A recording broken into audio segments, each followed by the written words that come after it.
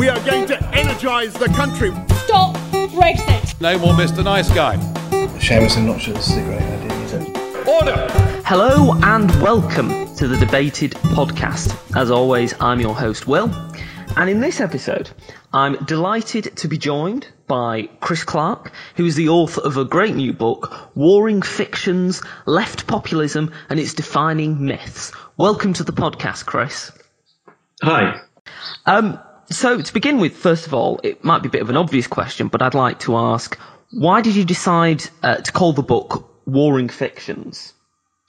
Well, the reason I went for that title was that I was conscious that when in all of the debates that were happening within the Labour Party and across the left, you know, between the kind of Corbyn supporters and the non-Corbyn supporters, it didn't really seem like we were discussing the substantive policy differences so much as that we were discussing different worldviews. So if you look at a lot of the stuff around conspiracy theories on the Corbynite left, for instance, it's to do with an entirely different analysis of how the world is and how it works, and one which I think is largely untrue. So the reason I called the book that was to stress that I felt like the debate within the two sides of the left was more about kind of myths and different understandings of the world than it was about sort of degrees of radicalism, if you like.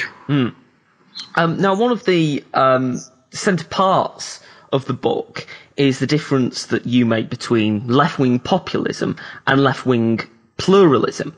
Do you think you could give a brief explanation as to what the difference is?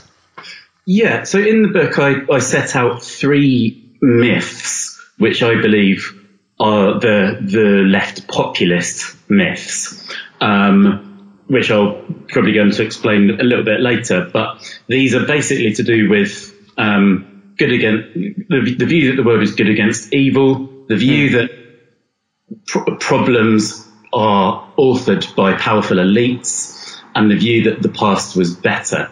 So my basic difference is that left populists believe in those three things, whereas left pluralists are on the side of things where they're equally left-wing in many cases, but do not believe that don't believe in these myths and don't believe that they're on the side of inherent virtue or that we live in a sort of thinly disguised dictatorship. So pluralism is it's about a way of doing politics, which is not inherently confrontational or aggressive, which is not sort of conspiratorial, and which is not nostalgic. And you mentioned those three myths, and in the book you refer to them as the Dark Knight, the Puppet Master, and the Golden Era.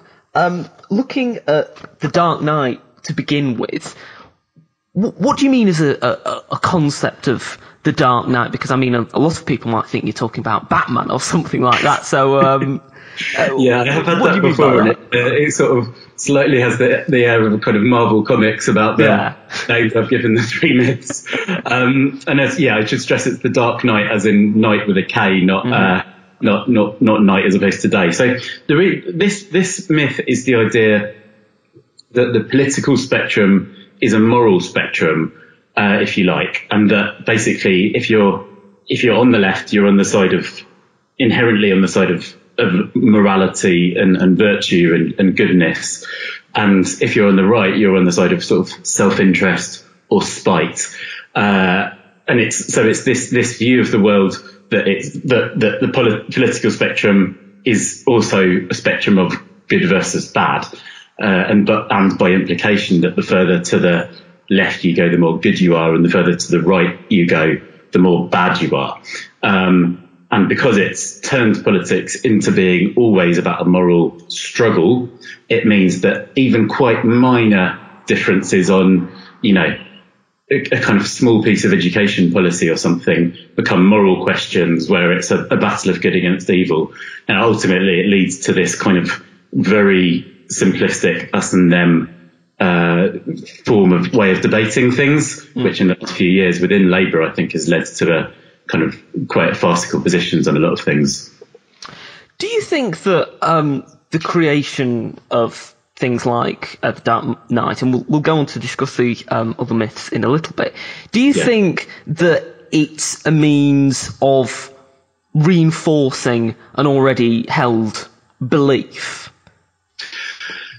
I think it comes from a place of of not trying very hard to understand where the other side are coming from. So assuming that the only reason that someone could have a different view to you on welfare, for instance, is because they want to see, they want to see people forced into food banks, or want to see people get killed or hurt or something. Not that there's different value systems which other people have and other parts of the political spectrum have, which are also valid, even though I don't share them myself, which are also valid. So I think it comes from a sort of way of thinking which starts from that point of view that what we think is self-evidently true and good and obvious. And the only way you could deviate from that was for a reason of really kind of self-interest or spite or nastiness. So, and then it because it starts from that premise, it arranges a whole set of, it creates these dark knights, as I call it, they're kind of the enemies against whom we must clash on all sorts of issues, whether it's US foreign policy or the private sector or the Conservative Party or whatever it is. It means politics is always defined as being against an enemy. Do you think that with the creation of these particular myths, that it's almost as if people are living in a complete fantasy world? Would you suggest that some of these people who buy into these myths are fantasists in a way? Well, yeah, I wouldn't want to use words like fantasists because it's sort of quite a pejorative word in some ways, and I don't want to, I don't want to dart the far left myself too much. But I think it, to a degree, I think it is based on a sort of some slightly almost a slight delusional ways of seeing politics, that there's this kind of horrible blood-soaked enemy who strives for bad things and wants to create a more selfish and unpleasant world. And actually it very rarely lives up to reality. If you meet people, even people who hold quite conservative views or people who are quite centrists, they're not motivated in it anymore by sort of spite or nastiness or unpleasantness. And I think The Dark Knight in a way is a comforting way of creating a kind of caricatured version of your opponents, which means you never really have to think about the realities of what they're like as people or what motivates them.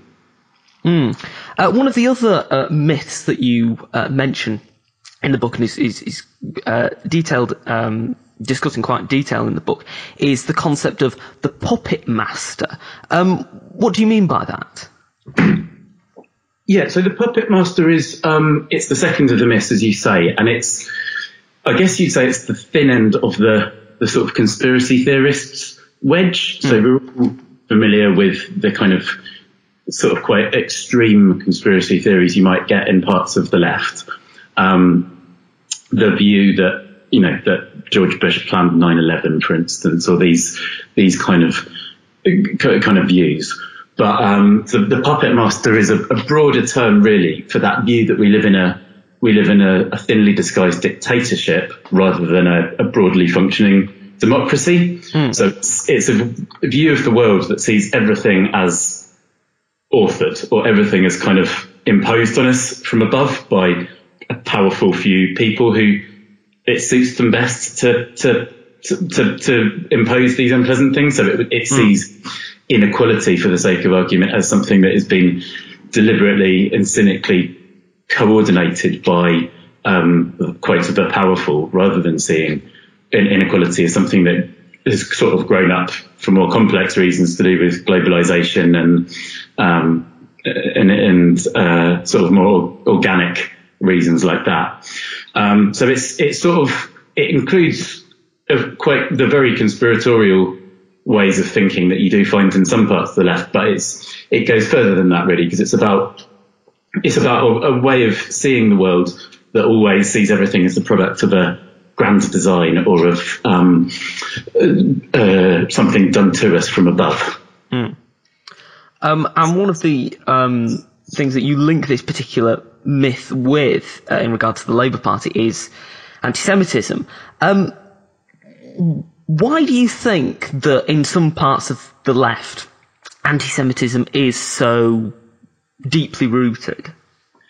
Anti-Semitism is a really good example of this. In fact, it kind of overlaps between both the Dark Knight and the Puppet Master myth. It sort of relates to the Dark Knight myth because it takes an absolutely good against evil view of the situation in the Middle East, which means siding with one side absolutely unequivocally. And secondly, it's related to the Puppet Master because anti-Semitism and conspiracy theories are very closely linked together historically. The actual reason that I think that the Puppet Master feeds into a sort of anti-Semitic worldview is that if you're to say there are powerful people creating these horrible things in the world, a small cabal of powerful people creating inequality, climate change, war, etc., for their own interest, then you have to explain who that powerful cabal is. And if then, how have they got into that position? Who are they? Because most people that we know in our lives are kind of not superhumanly competent enough to micromanage everyone else's life, nor are they sort of inhumanly callous enough to want to do so. So I think in some ways anti-Semitism historically comes from that view that you're looking for who are these powerful individuals who are, different from us in these ways, who are superhuman and inhuman and control our lives for an extra zero on their bank balance. And in the case of some people on the left historically, it's sort of jumped the rails and slipped into anti-Semitism. So I think it's very hard for Labour to deal with its anti-Semitism crisis, which has been rumbling on as this sort of open sore for the last 5 years, without actually ditching a whole world view, which is based on an all-powerful 1% rigging the system to keep the rest of us down. One of the other examples you use for the Puppet Master in the book is Rupert Murdoch. And I wonder, how much do you think that the way that some on the left perceive people like Murdoch is an inability, perhaps, or a trouble to recognise when The Sun is, or other newspapers that he owns, are perhaps reflecting a certain amount of public opinion rather than necessarily directly influencing it? Do you think there's a confusion as to the difference there from some people on the left? Yeah, absolutely. I think the Sun clearly speaks for a constituency of opinion in Britain, which I think became larger from the 1970s onwards, as there became higher levels of sort of self-employment, higher levels of home ownership, and different values started to emerge. And the Sun, in some ways, reflects those values. It doesn't help itself in making the argument that it's not a puppet master, in that it has headlines like "It was the Sun what won it" kind of a thing, which and it presents itself as very overtly political on a lot of these issues, obviously, particularly around Brexit. But I think ultimately newspapers are commercial products appealing to an audience in the same way that any other commercial product is, and appealing to that audience by selling them stories that they want to read. And the Sun has been particularly good at that. I mean, it's interesting, for instance, on Brexit, that the Sun takes an absolutely hardline leave view, but the Times, which is also a Murdoch newspaper, has been much, much more sort of centrist and Remain in the arguments that it's made in relation to Brexit. So that shows that even on an issue like this, which is an absolutely huge political issue in which Rupert Murdoch has historically been a lifelong Brexiteer, ultimately the Murdoch press is more reliant on its need to appeal to what its readers think and feel than it is on its ability to sway the electorate. Another good example is in the Scottish general election a couple of years ago. They backed the SNP because they wanted to back their instinct is always to want to back the winner. So, I completely feel that there is a misreading of Rupert Murdoch, who is a classic puppet master figure, pulling the strings, brainwashing all the rest of us. Whereas actually, the titles that he runs and the media that he runs is appealing to values and beliefs that are already there within the population. Now, the third myth that you talk about is the concept of the golden era. What do you mean by that? The golden era is the idea of that there's this sort of glorious socialist past which we've departed from steadily. The golden era is usually used to describe the periods immediately after the sort of 1945 to 1979 period, with the creation of the NHS and a sort of more social democratic economy. And it's this idea that there's been this, quote, neoliberal decline on all fronts, from us being a kind of a left-wing communitarian socialist society to us being this really individualistic, selfish, bigoted right-wing society. So it relates to decline and to an idea of a sort of original socialism, which modern life can never match up to. So when I criticise the golden era, I'm not necessarily saying that everything has moved in a left-wing direction since the 1970s, for instance. I completely accept that inequality has grown and that there are many other huge, the London versus the rest issue has become much, much more stark. But it's the simplification of these issues into everything becoming an all-out decline rather than something's getting better, something's getting worse, and the challenge is changing, which really makes the golden era so destructive, because it's really a very backward-looking myth that sees the world as quite a bleak place. The only thing we can do is to stick our foot on the brake and press reverse, and it doesn't really have anything to say to the electorate either. It's a very miserabilist sort of way of seeing the world. And one of the things you link it to is the rise of Jeremy Corbyn, and some people suggesting that he was a Clement Attlee type figure. Why do you think that some people feel that there is such a strong association between Corbyn and Attlee, even though they've pretty much not really got that much in common? Yeah. Well, I think the golden era myopia is at the centre of that, because Clement Attlee was obviously quite a sort of what he shared with Corbyn was, I guess, at a very superficial level. He was quite quiet, quite understated compared to some of the louder voices. He was quite a kind of softly spoken and gentle character. So I think on a completely superficial level, people look across and go, maybe this could be our Attlee. But if you actually looked at his politics at the time, it was much more moderate, certainly on a lot of the foreign policy issues.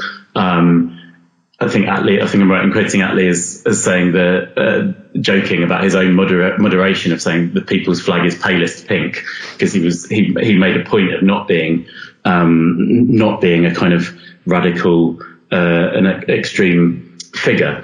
And the golden era allows you to look back on the past and sort of impose on the Attlee governments and the figures around that time this kind of glorious, that they were these glorious, the sort of roar of unchallenged socialist morality, and that all the modern politicians, be it Gordon Brown or Tony Blair or Ed Miliband or whoever, are unfit to lace their boots, and that we really need to go back to that period and have figures like those in that period. So yeah, I see that comparison between Attlee and Corbyn as coming really because people have, looked back on the past in a very misty-eyed way and seen what they want in it. How much do you think of the mythologizing and the use of these myths is, because you made the comparison between both Corbyn and Attlee being quite quiet people, how much do you think it's less about the policies and more about the person, what the person represents, personality, politics as such? How much do you think that plays into the into left-wing populism? Yeah, I think that is a very big part of this, because if you look at a figure like Corbyn, I think people have super projected onto him in many ways what they want him to be, which is this authentic, unvarnished figure who cares about social issues and is kind of completely without any sophistry or any kind of sides to them. And people have projected that image onto him because they want to believe that there was once this era where politics was a simple kind of emotive thing, and that we've moved into this horrible technical complex world where everything's very technocratic and boring. So I think I completely agree. If you look at the policies of Labour during the 1997 to 2010 period, when a lot of pretty progressive things were achieved, and then you look at the successes such as they are of the Corbyn project, which has been almost non-existent, in policy terms, it's quite hard to actually argue that Corbyn is more left-wing or progressive than those new Labour governments. But it's but because he sort of looks the part and speaks this kind of authentic socialist language in a way that a more kind of shiny, suit-wearing figure like David Miliband, for the sake of argument, doesn't.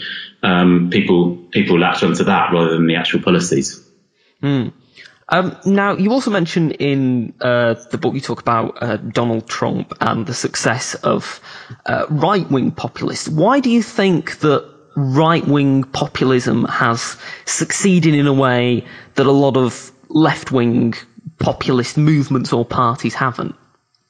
Yeah, that's a really interesting question, because I think, and that was actually one of the things that early on prompted me to start writing the book, was there was, after the victory of Donald Trump, there was this argument made on the left that we need to imitate that. We need to find a left-wing anger and populism to ride, and that essentially that Corbyn could be a kind of mirror image of Trump on the left hand column. And I fundamentally think that's wrong, firstly from an ethical point of view, because I think populism is about being dishonest in a way. It's not about presenting honest choices and decisions. It's about appealing to people's emotions and pretending that hard decisions don't exist. So I think it would be wrong even if it was likely to be successful. But I also think all the evidence suggests that right-wing populism beats left-wing populism when it's go head-to-head. So Donald Trump, as you say, has completely bought into my three myths in a kind of right-wing sense. It's about making America great again, which is an absolutely golden era way of talking about the world. He's obviously riven with conspiracy theories about the various American institutions. But as you say, for him it's worked, whereas for a figure like Corbyn, or I suspect some of the more left populist figures running to be the Democratic candidate, it won't work. Why is that? I think that basically right-wing populism is able to speak to something more visceral and primal and immediate. Basically, right-wing issues make easier hornet's nests to kick, if you like, than left-wing issues. You can a right-wing populist can point to the kind of immigrant in the doctor's waiting room and say, look, they're the problem, whereas there isn't that equivalent on the left for left populism. It's harder to the outgroups and the dark knights and the enemies are harder to pick out and make and point to. So I think it's really that there's a real primal and instinctive thing about right-wing politics, right-wing populism, which speaks to people's gut instincts, which left-wing populism doesn't to the same degree or with the same level of electoral success. Now, you mentioned the American primary, and at one point in the book, you quote Barack Obama saying that, the Democrats are never going to end up like the Labour Party because they're too based in reality. Do you think that's true as we're going towards the 2020 election? Well, it's certainly looking quite up in the air on that front. In that, obviously, Bernie Sanders is doing very well, and it does look like America is moving towards more sort of left populists, as I would call them, candidates. The book isn't primarily about American politics. I haven't covered that as much, but I do suspect that it's a trend happening in quite a lot of countries, is the move towards more left populist types of movement. I think the reason for that is that a lot of the problems like inequality or climate change have become much harder to solve because of globalization, the interconnected world, all of these things. So there's kind of quite limited levers that the likes of Barack Obama or progressive politics from the progressive politicians from the centre left can pull. So because the questions have got harder, it's got easier for the people who are promoting easy answers to do well. So someone like Bernie Sanders is able to, on some issues, take really protectionist policies that in practice would be very hard to do. But because the pluralist left or the non-populist left hasn't got answers, it kind of opens the door for those left populist movements. We're coming towards the end of the podcast. It's been great to have you on, Chris. Thanks very much for coming on and speaking to me. Yes, thank you. And I'd like to ask one final question. Is there anything that isn't in the book that you would like to have included, or is there something in the book that you feel, on reflection, you might have changed or addressed differently? Is there anything like that? Not really. I mean, obviously the book came out immediately before the December the 12th election, so it doesn't cover the result and include the result, and it doesn't cover the fallout that's happened since, and in many ways what the descent into a period of reflection, which actually hasn't been involved any reflection at all from Tell. So to a degree, I think it suffered from being written in a time when there's a hell of a lot of politics happening, and it sort of ages in that respect. And I think it would be quite interesting in a way to look at the way that these myths have impacted on that quote red wall, that seat of that raft of seats that the Tories won off Labour in the North and the Midlands. It would be interesting to see how the myths have impacted on that and on Labour's inability to keep hold of its historical working class base. So that would, I guess, be an interesting thing to reflect on were I to have the chance to have a bit longer to work on it. Yeah. Well, I can certainly say that it's a fantastic book, and I would definitely recommend anyone listening to it to go out and get it. So thanks again for being on, Chris. Thanks very much. Cheers, Phil. If you would like to subscribe to the podcast, you can do on Spotify, Spreaker and iTunes. If you'd like to follow us, you can do at Debated Podcast on Twitter. If you'd like to follow us on Facebook, you can do at Debated Podcast. If you'd like to send us an email about this podcast or any of the others you've heard, then you can do at thedebatedpodcast@gmail.com. Thank you for listening. I hope you listen to the next one.